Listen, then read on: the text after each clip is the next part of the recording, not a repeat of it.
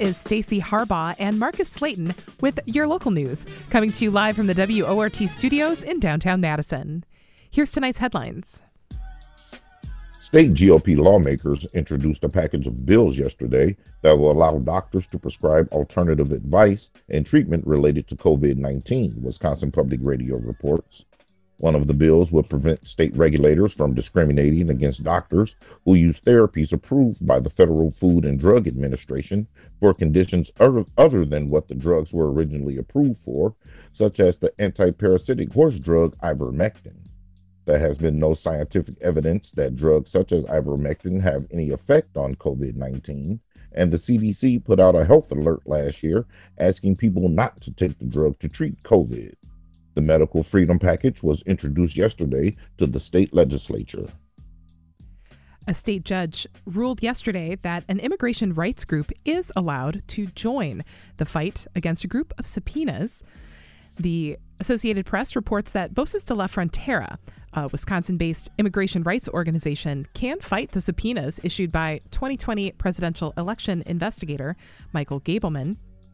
Wisconsin Attorney General Josh Kaul originally filed the lawsuit back in October to fight back against subpoenas issued against members of the Wisconsin Elections Commission.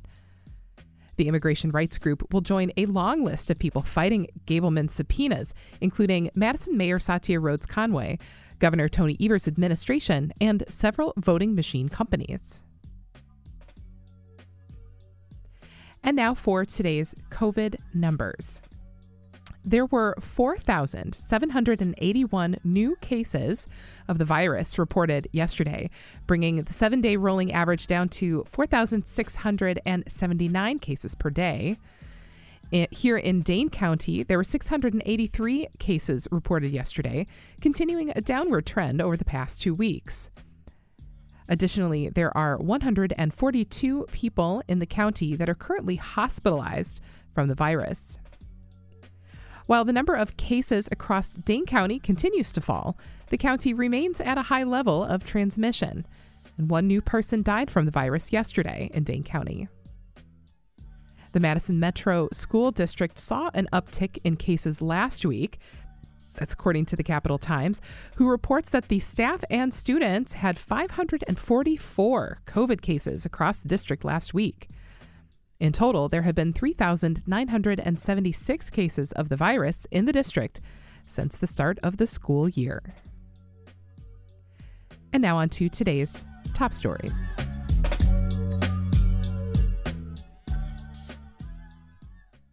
The State Department of Natural Resources heard close to 10 hours of public comments last night over a proposed change to an oil pipeline.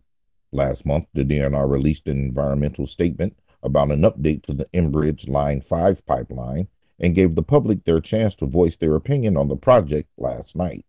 WORT producer Nate Wiggiehout has more. Enbridge is a Canadian pipeline company that has oil pipelines across the country. The 645-mile Line 5 pipeline was first built in the 1950s and carries around 540,000 barrels of crude oil every day from Superior, Wisconsin to Ontario, Canada. Ben Callan is Chief of Integration Services with the Department of Natural Resources. They have an existing Line 5 that goes from Superior, Wisconsin, through the northern part of the state into the Upper Peninsula of Michigan, crosses the Straits of Mackinac into the Lower Peninsula of Michigan, and then crosses the state of Michigan and I think terminates in Sarnia, Ontario. So they have a proposal right now to relocate an existing stretch of that Line 5 pipeline around the Bad River Reservation. Following a 2019 lawsuit filed by the Bad River Band of Lake Superior, Chippewa, Enbridge proposed to move Line 5 outside of tribal land. That new proposal is the subject of last night's public impact statement. The new lines, which skirt just a few miles outside of Bad River Land, would cross hundreds of bodies of water and would result in the crossing and filling of over 100 acres of wetlands in northern Wisconsin. Mike Wiggins Jr., chairman of the Bad River Tribe, says that the new plan does not address their issues with safety. According to WPR, he said, quote, "The only thing we have ever asked the oil company is to get out of our water. That has been rejected, that has been disrespected, and essentially ignored," end quote. In December of last year, the DNR released an over 300-page environmental impact statement, or EIS, about the new proposed pipeline. Last night's public hearing was the first time the public was able to voice their opinions on the statement. Over 200 people attended last night's hearing, which lasted until the early hours of the morning, voicing objections to the pipeline plan that stemmed from pollution, climate change, treaty rights, and risk of trafficking. In attendance were 2 elected officials from northern Wisconsin speaking in support of the pipeline. Tom Tiffany is a Republican U.S. congressman representing the state's 7th district, and David Steffen is a Republican state representative from Green Bay. Steffen says that the economic gain the pipeline would provide makes the project important. One of the points that I wanted to make clear that he touched on is the tremendous financial benefit to the state of Wisconsin in terms of jobs and tax revenue, additional $6.4 million in taxes alone from this project. Now, that alone should not be a reason to approve it, but every major provision that relates to approval of a project of this kind has been met or exceeded by Enbridge and its related entities. But the majority of speakers at last night's hearing voiced their concerns about both the project and the impact statement. John Coleman is environmental section leader with the Great Lakes Indian Fish and Wildlife Commission, an inter-tribe government agency of Ojibwa Nation that works to protect hunting and fishing rights of tribal members. He says that the statement is overall lackluster.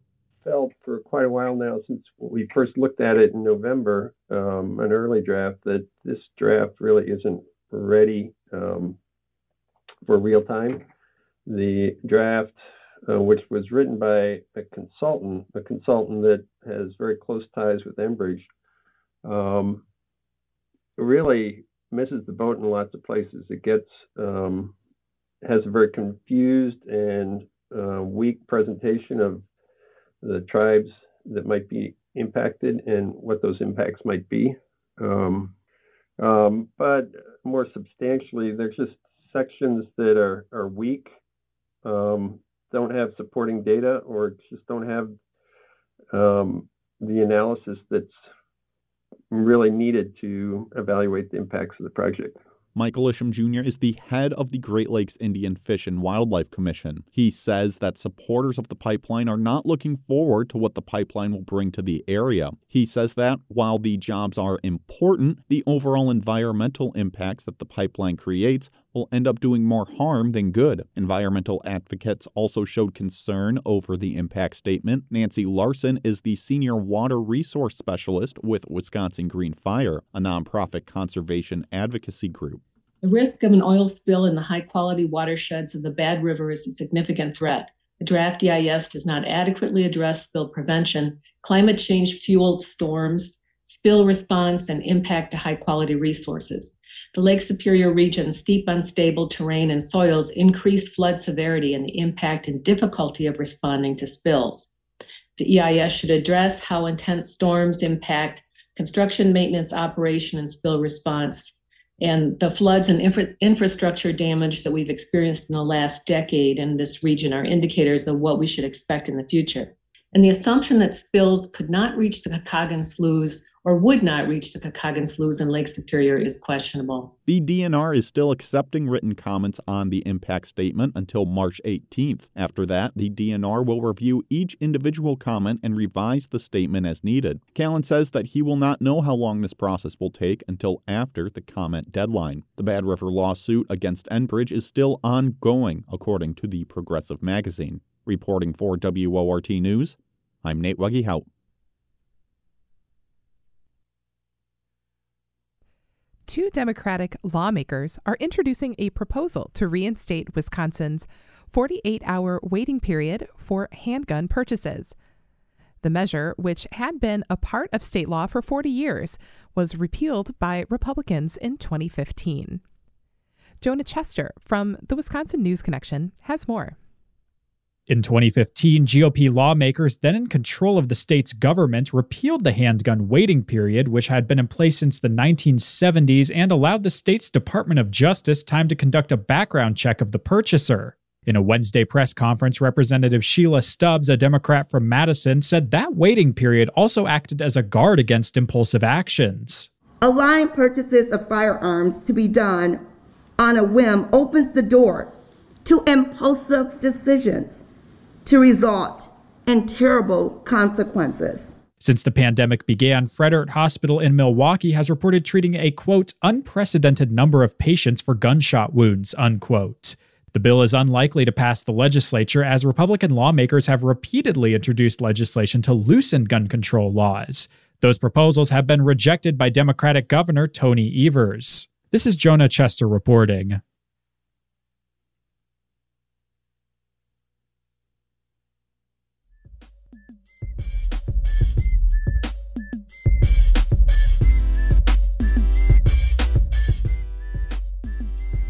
It's now 6:18 p.m., and you're listening to the live local news on WORT.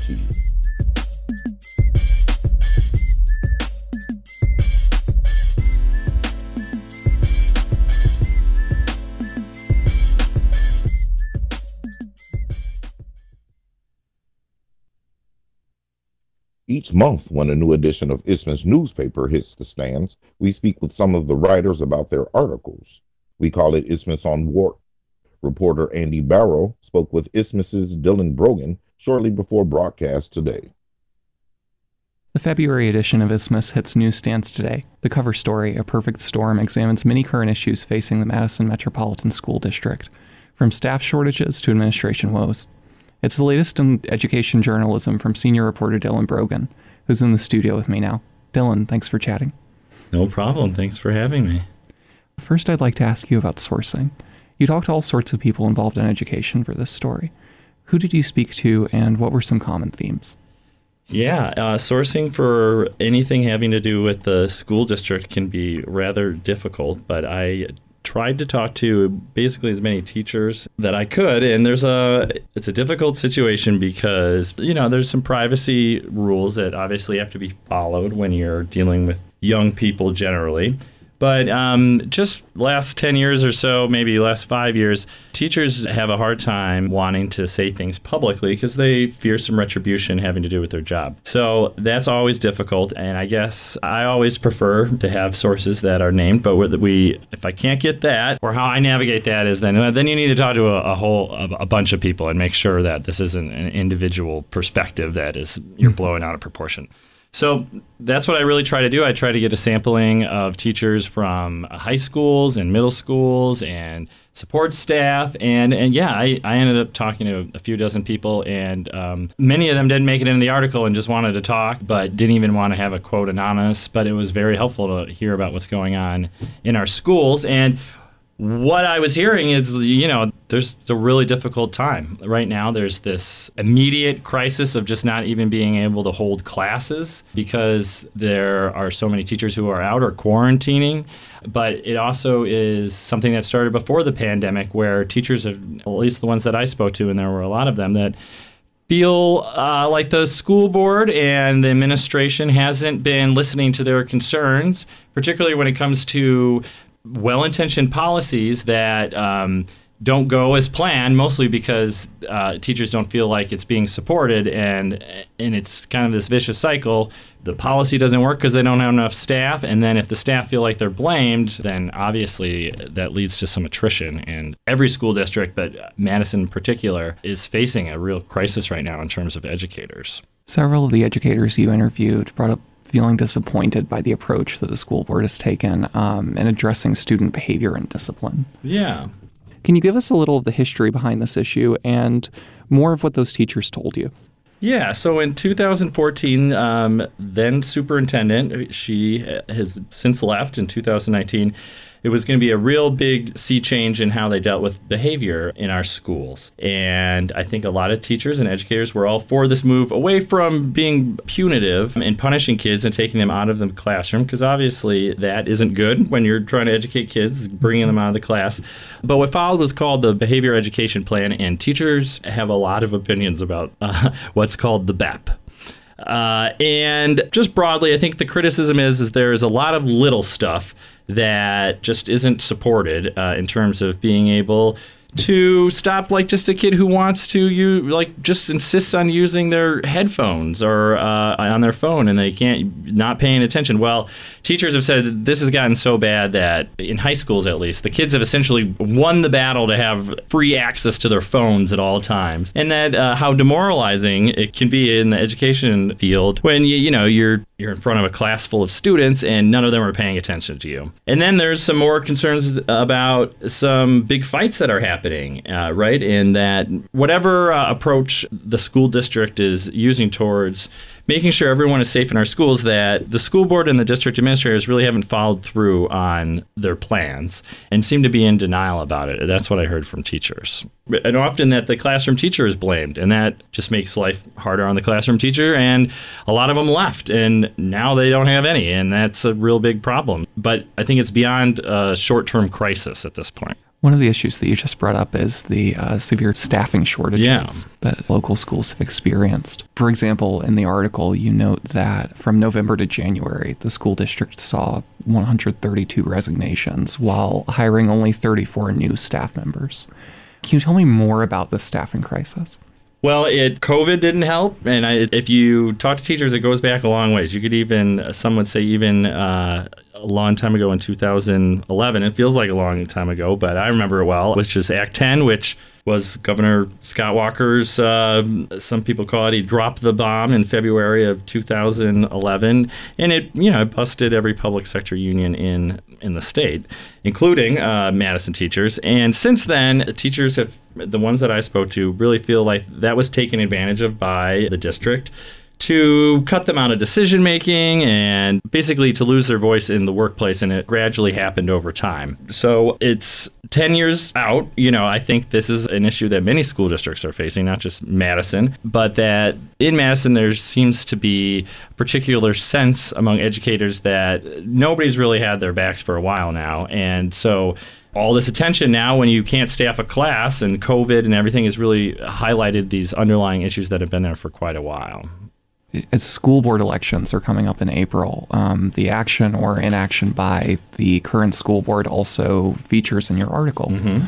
Only one school board member spoke with you. Do you expect the outcome of that election to have an effect on the issues we discussed?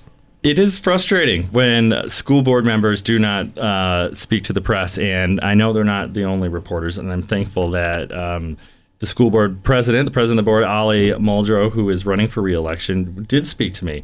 But it's also frustrating because the superintendent declined to be interviewed, and so did his press person, who's supposed to be the liaison between the media and the school district. I sent him some pretty basic questions and gave him plenty of time to figure it out and answer. And usually they're pretty quick, but just got nothing. So it is very frustrating just in general to try to report on the school district when you have school board members who don't seem to feel comfortable giving interviews to the press.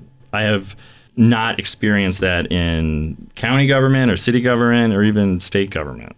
And then finally, what about the student perspective? Did you talk to any students for this article, and how are these issues affecting them? Well, I'm glad you brought that up. I did talk to a few students, and, I think it's hard when you are a young person in the school district, and their voices certainly need to be a big part of a functioning school. But what I heard from students is mostly just confirming chaotic environments. And a chaotic environment doesn't mean like kids are bouncing off the walls or there's like a big food fight necessarily, right? I think it's more like it's the little things. And I think of the students that I talk to, very much confirmed what these teachers were telling me, that it's just kind of amazing how at the high school level in particular, how you can just check out and there doesn't seem to be many consequences. And also that the restorative justice process that students are supposed to go through, if, they have a problematic behavior, that there's no follow through in that. So that's left a lot of students feeling unsafe too. But mostly, you just got to feel for all these young people who have had the last 2 years of their educational lives just totally upended, and adults don't seem to be doing very well mental health wise with the pandemic. So you can imagine being a young person is particularly difficult. And I will say in elementary schools, I think it's a totally different climate than the middle schools, and the middle schools are totally different than the high schools. And there are a lot of schools in Madison that are working great. And I tried to highlight that in the article, where one school, like Wright Middle School, that I talked to a teacher from, was very glowing, and she feels supported as an educator because her principal has her back, and it feels like all the staff work together, and the outcomes for the students are much, much better. So I know you asked about students, but they are there to learn, and I think their perspective is valuable, but it's a little bit like, I think it's difficult for a young person to take themselves out of the equation, right? And give a broader perspective about it. But I don't mean to diminish young people generally. Maybe I'm just getting older. All right. Well, thank you so much. We appreciate you being here today, Dylan. Thank you. I've been speaking with Isthmus reporter Dylan Brogan about his new article explaining issues in Madison Public Schools. You can find this story and much more at isthmus.com or on a local newsstand. The January issue is out today. You're listening to Handcrafted Local News here on WORT. Please stay with us. We've got lots more stories coming up. Transparency Talk discusses access to court records and a story on the Mary B. Ice Boat with Radio Chipstone. But first, we'll take a quick break, check in on some world headlines, and we'll be right back.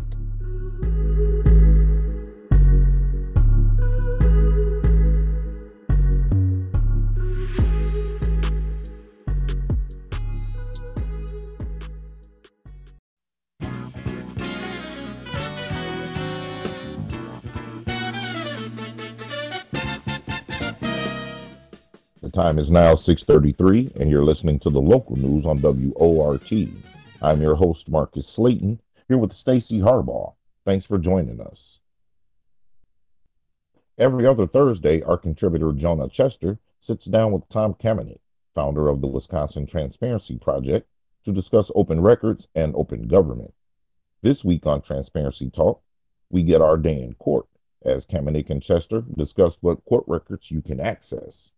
A quick note that this conversation isn't specific legal advice, so please seek an attorney's assistance if you have difficulty with open records or open government. I can see clearly now, the rain is gone. All right, it is every other Thursday, which means I'm joined on the other end of the line, as is tradition, by Tom Kamenik, founder and president over at the Wisconsin Transparency Project. Tom, how are you doing on this fine, chilly afternoon? Jonah, I wish it would snow. It's been plenty cold lately, but we have not had much snow here in Port Washington, southeastern Wisconsin. Now that I work from home in this new job, every day it snows outside. I'm like, I'm glad I don't have to walk through that to the WORT studios anymore. But then there will just be days at a stretch where I don't leave the house and I slowly start to look like Jack Nicholson from The Shining. I really need to shovel that 2 inches of snow on the driveway. The sun will get that. Let's go ahead and dive right in today. We got a cool episode. As always, all of our episodes are cool. But today we're talking about access to court hearings and records, which is of particular interest. People most commonly want access to, things like the legislative branches, board, council meetings, records from legislators, what have you, or the executive branch. That would be, police records, mayor or department records. But as you note in our prep doc here, access to courts is important too. Take me from there. Yeah, there's 3 branches to our government, so let's not forget about the judicial branch. We're talking about courts, both from an access to court proceedings, like to watch them, and looking at court records. So let's start off with court hearings. So the court is holding a hearing. Maybe it's a trial, maybe it's a motion hearing, maybe it's an initial appearance, could be a sentencing, all kinds of interesting things going on in courts, and you get to go to them. Now, not because of the open meetings law. So this makes this a little interesting from my point of view. So courts are not subject to the open meetings law. There's not a governmental body with a court. Typically, it's just one judge holding hearings. But so there's no right, for example, to access Supreme Court. Supreme Court is a court that has 7 different justices on it, but it is not a governmental body, not subject to the open meetings law. So that means that when they get together and deliberate and decide, hey, how are we going to vote on this case, you don't get to be in the room with them and watch those discussions.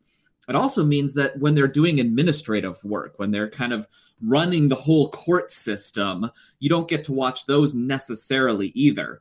Now, I'm going to go on a quick side note because there actually was an experiment. Wisconsin, for about a decade or so, was one of the only states in the country that did hold those administrative meetings open to the public. So the 7 justices would actually come down from their dais where their high benches are and have a table kind of down on the floor of the meeting room. And 7 of them would sit around and talk about, changes to court rules and changes to judicial processes that go on. And I forget exactly how long ago, sometime 5, 6, maybe a little bit less years than that, they decided we're not going to do that anymore.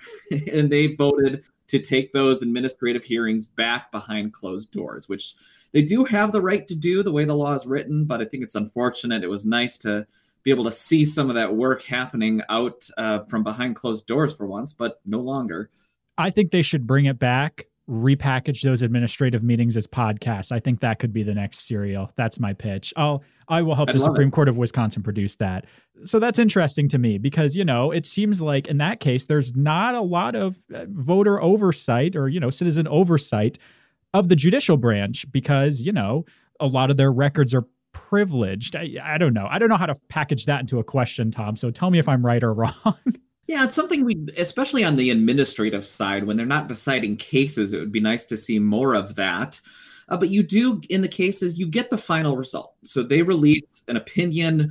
It might be 10 pages long. It might be 100 pages long. But every single opinion the Supreme Court or the Court of Appeals releases is available to the public. And that's kind of in records, and we'll get to that in a bit.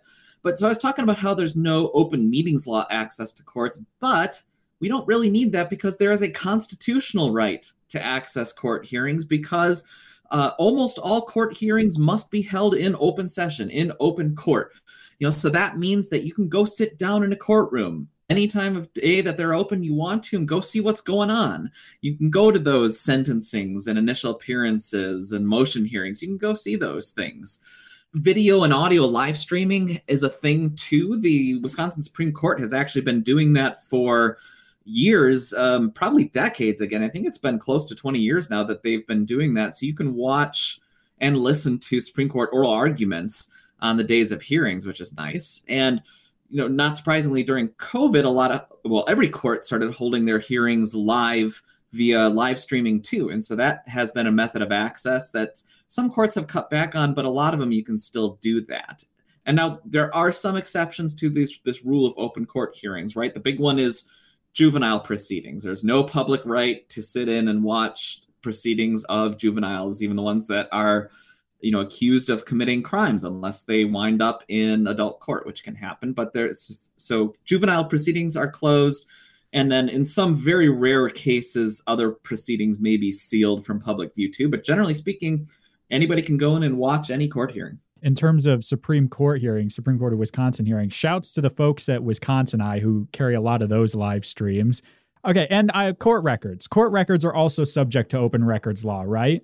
Yes. So unlike the open meetings law, the open records law does cover the courts. So all court records are covered. Mostly that's the filings that go on in court that the parties file with the court, their motions and their briefs and affidavits and forms and things like that. But you can also get some internal communications between, say, the clerk of courts and parties or the clerk of courts and judges. And there's similar exceptions here too, that some proceedings are sealed. Those juvenile proceedings or, something involving perhaps a trade secret might be sealed from public view.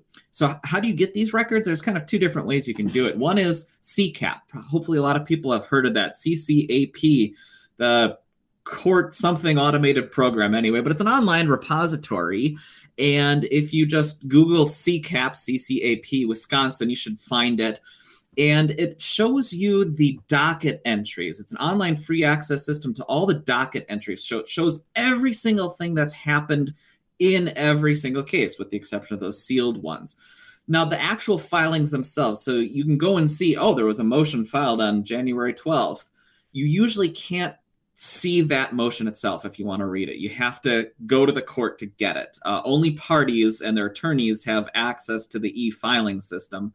Hopefully that changes. Actually, like, for example, in federal court, for decades now, there's been online access to all the records that you can download. I hope Wisconsin makes it there eventually. But if you want to view a record from a court file, you need to go to the courthouse. And typically you can just ask and see, I want the court file for case 2020 CV 1982. And they'll bring that whole box or that whole folder up to you and you can look through it. You can make copies if you want, but if you remember when we talked about flat fees a couple weeks ago, you're going to be charged $1.25 per page for each of those you want a copy. All right, that's it. That's all we got for today's episode, for which I've been joined on the other end of the line by Tom Kamenek, founder and president over at the Wisconsin Transparency Project. Tom, as always, thanks so much for taking the time. It's always a pleasure, Jonah. Go out and get those court records, because remember, if you don't ask, you won't know. It's 6:41 p.m. and you're listening to the live local news on WORT.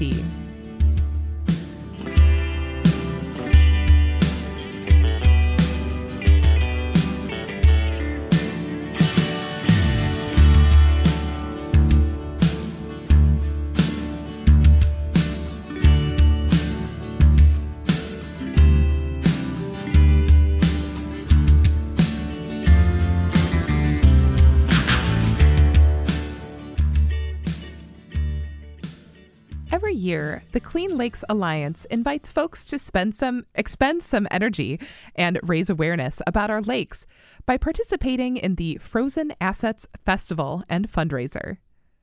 The events will take place on February 5th at Edgewater and on Lake Mendota. This year, there's a special guest, Madison's legendary ice boat, the Mary B. Don Sanford, a historian and the author of On Fourth Lake, A Social History of Lake Mendota, is also a sailor and a member of the Ice Boat Foundation here in Madison. Sanford, along with filmmaker and editor Greta Wing Miller and Arik Bayer, produced a film entitled The Mary B., Madison's legendary ice boat. In this archival episode of Radio Chipstone, Sanford and contributor Jennifer Fields pay a visit to the Mary B. as she waits for cold weather and hard water. Not many things powered by the wind go faster than the wind except ice boats. Ice boaters are hard water sailors, and people who sail in the summertime are soft water sailors. So Don, when we're talking about ice boats and we're talking about this tradition, it seems to me something that's steeped in nostalgia. How popular is ice racing, or is it ice yachting? What do we call this thing, and are people still doing it? People still do it. It's ice boating, or ice boat racing. Historically, it was called ice yachting because everything that had a sail on it was called a yacht, even if it was, little. But today, we call it ice boating. And people race ice boats. We have a very, very active club here in Madison called the Four Lakes Ice Yacht Club that's been in existence since the 20s, if not before that. And we run races on Lake Kegonsa, Lake Monona, Lake Mendota, and our members travel a lot because we don't always have ice boating conditions. And this is one of these goofy sports where if you want to practice what you do, you want to go sail in the wintertime, you may have to drive someplace. Last winter, 3 weekends in a row, I drove to Green Lake. One year, I drove to the far west side of Minnesota to sail for 2 days and turned around and came back. I spent more time in the car than I did on the ice. It just depends how Mother Nature has dealt out the cards of cold weather and ice. First of all, she is gorgeous, and I know from the documentary that this is spruce. It's not just ordinary spruce. The Mary B is built out of Sitka spruce, and Sitka spruce comes from the Pacific Northwest, where it grows along the coast in these kind of rainforest conditions. It's a special wood in that it's light and it's pretty strong, and so it's a wood that people use to build airplanes, parts of canoes, and ice boats. And so there are 3 or 4 parts to this thing. It reminds me, if you've ever seen in Hawaii those rigger races. Outrigger races. That's what it kind of reminds me of. Outriggers, I think they only have one outrigger on one side. Yes. But it's like that. If you want to visualize something, there's a long hull and then there's a thing that's attached perpendicular to it, and that's kind of the way the runner plank is, except the runner plank crosses it. Here's one of the old runners from the ice boat. It's a piece of steel. Actually, these are aluminum, and this one is 6 feet long. The runner itself is an inch thick, and the very bottom has been ground to an edge. Ice boat runners are ground to a 90-degree angle on the bottom on a special machine that makes them very sharp, so they'll cut into the ice. You wouldn't want to drop this on your foot. So there's one at each end of the runner plank. So now we've got the backbone, and then we've got the runner plank resting against it. We've got a runner on each end. Now the next thing is it's got to go. Something's got to make this thing go, and what makes it go is the sail and the mast. It's hollow. It looks like a trellis on the inside. So and that serves 2 purposes. It makes it lighter than building it solid like a phone pole, and it also lets it bend. I've got just this end piece here, and you see how it wiggles? Okay. All the way down. All the way down. And what I said over there, that the runner plank has a crown on it. The hull has a crown on it. Ice boats are fast because they've been designed so that when they get hit with a blast of wind, rather than popping up off the ice, everything compresses. It absorbs that shock of that big blast of wind, and then it releases it. And when it releases it, it helps propel you forward. This ice boat was built in Madison at a time when there was a lot of manufacturing here.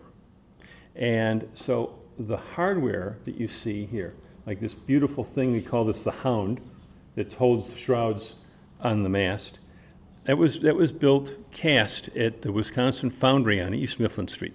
Ice boating is one of these sports, and there are probably others, but ice boating is one of these sports that's done in a community.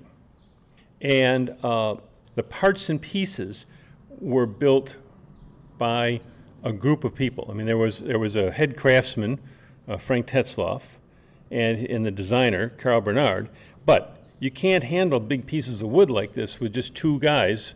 And so when it comes time to really put things together, to build it, you need a dozen people, maybe more. You don't need them for very long, but you need them because you have the glue mixed, and the glue is going to cure, and you're racing against the clock to get this whole thing, this assembly, all put together and clamped up before the glue goes off. One of the things that I also found interesting is that I spent a lot of time in Chicago, I've spent a lot of time in a lot of places. For me, the South Side will always be Comiskey. It's not U.S. Cellular Field. This boat has been created and maintained over the years by a variety of businesses in the community, but you don't see stickers and advertisements all over it. It's still the Mary B. It's not the Freundlich boat. It's not the Spruce people making boat. It was always owned by individuals. It was never really owned by a business. The Mary B was always owned by individuals. The first owner was O.T. Havey, and he was prudent enough to name the boat after his wife. And back then, in the 40s and even beyond that, businesses, things weren't branded.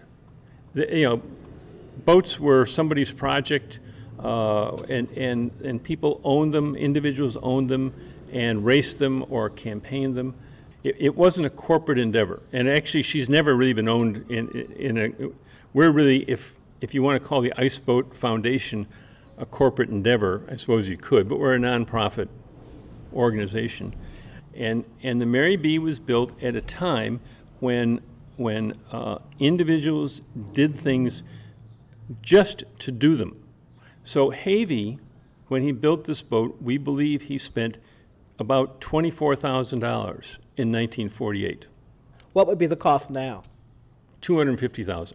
Then, after he had it built, he had to have it, and we really don't know if the guy, he never sailed it. Havey is like the guy who owns a Formula One car or a horse that runs in the Kentucky Derby. Those owners probably never get on that horse. Maybe they go and pet it, but they're not riders. Havey was the same way. He wasn't a sailor. He had this boat built to win races, and he had an arrangement, and we really don't know whether he'd hired Carl Bernard or Carl just did it. But Carl Bernard was the guy who steered it and sailed it for, 15 years. And Havey is the one who paid the bills, who had it when it needed new sails. He wrote the check and bought the sails. When it needed to be revarnished, he had it revarnished. When it needed, when it needed a trailer, he wrote the check and he paid the bills. And he did that just because he thought it was neat. And when you race sailboats, there's a big cash flow, and the cash only goes one way, out, because you've got the expense of building it, maintaining it, taking it someplace, everything that's involved in taking care of anything at all in sailing or ice boating. That's why we call those sports, we call it pure sport, because you're just doing it. Well, you're also doing it for the Stewart Cup too, aren't you? Well, but you don't get to. You're doing it for a cup, but you don't get to keep the cup. Where is it now? The Silver Cup, the cups that the Mary B won, the Hearst and the Stewart, are in the possession of the Wisconsin Stern Steers Association. They organize those regattas, and both those cups now are held by the owner of an ice boat called the Deuce. And the Deuce is bigger than the B. But not as pretty. I've never seen it, and I'm just going to call it right now. It's not as pretty. The Deuce is bigger than the Mary B by almost 10 feet. It is immense, and it's owned by a guy, Rick Henning, who lives over in near Racine, and he's the last one. Last time they ran those races was maybe the Hearst and Stewart, maybe about 6-7 years ago. And so he has the trophies now, but when you see the trophy, every boat that has won the trophy has its name on it, and in sailing, you receive a trophy when you win a race or a regatta, and you get to hang on to it until the regatta is run again, and then you give it to the next person. Like the Stanley Cup. Like the Stanley Cup, right. Your name is scratched on the bottom, and you get to put it in a case and go, oh, that's really neat, and then a year later, they have another Stanley Cup, and it goes someplace else. Don, when was the last time the Mary B was on the ice in racing? Oh, well, the last time she was on the ice was in 2020, but that was just for fun. We just took her for a sail. The last time she raced really was in 2003, and I may not have even, actually it might have been before that. It's with a big ice boat like this, first off, you need a huge sheet of ice. We're talking the size of Lake Monona, with hardly any snow on it, and it's got to be at least 6 inches thick. And it's because you have to drive a truck out there, you have to take this thing that weighs a ton, and then there are going to be 4 or 5 of these things out there. So you've got to have all this ice, and we don't always get that ice lately. And to sail a big Class A stern steerer like this, you need a foot of ice, 12 inches, and you need a big space, like the size of Lake Monona. And Mother Nature doesn't always deliver those conditions. And you know how it always rains on your day off? Yeah. Yeah, right? Ice boating is one of the most fickle sports that you could imagine, because you need, first off, you have to have a lot of ice. You've got to have, for a small boat, 6 inches of ice. For a big boat like this, a foot. It can't be too cold. If it's below 10 degrees, we typically don't sail because you're, frostbite. And you got to have wind,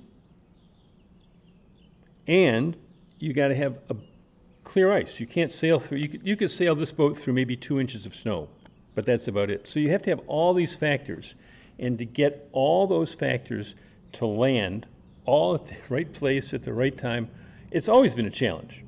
And now with the way our climate is changing, it's become more of a challenge because we just don't see that kind of ice. For WORT, I'm Jennifer Fields. And that's a wrap for WORT's live local news at 6. Your reporter tonight was Andy Barrow. Special thanks to feature contributors Jonah Chester, Tom Kamenik, and Jennifer Fields. Dylan Brogan engineered the show. Nate Wiegehout produced this newscast, and Ms. Shali Pittman is the news director here at WORT. Thank you guys for listening. I'm your host, Marcus Slayton. And I'm your host, Stacey Harbaugh. Hey, guess what? Stay up to date with WORT Local News Podcast. You can subscribe on iTunes Podcasts, Spotify, if you're still on Spotify, and wherever else you get your podcasts. Up next is the Perpetual Notion Machine. Good night.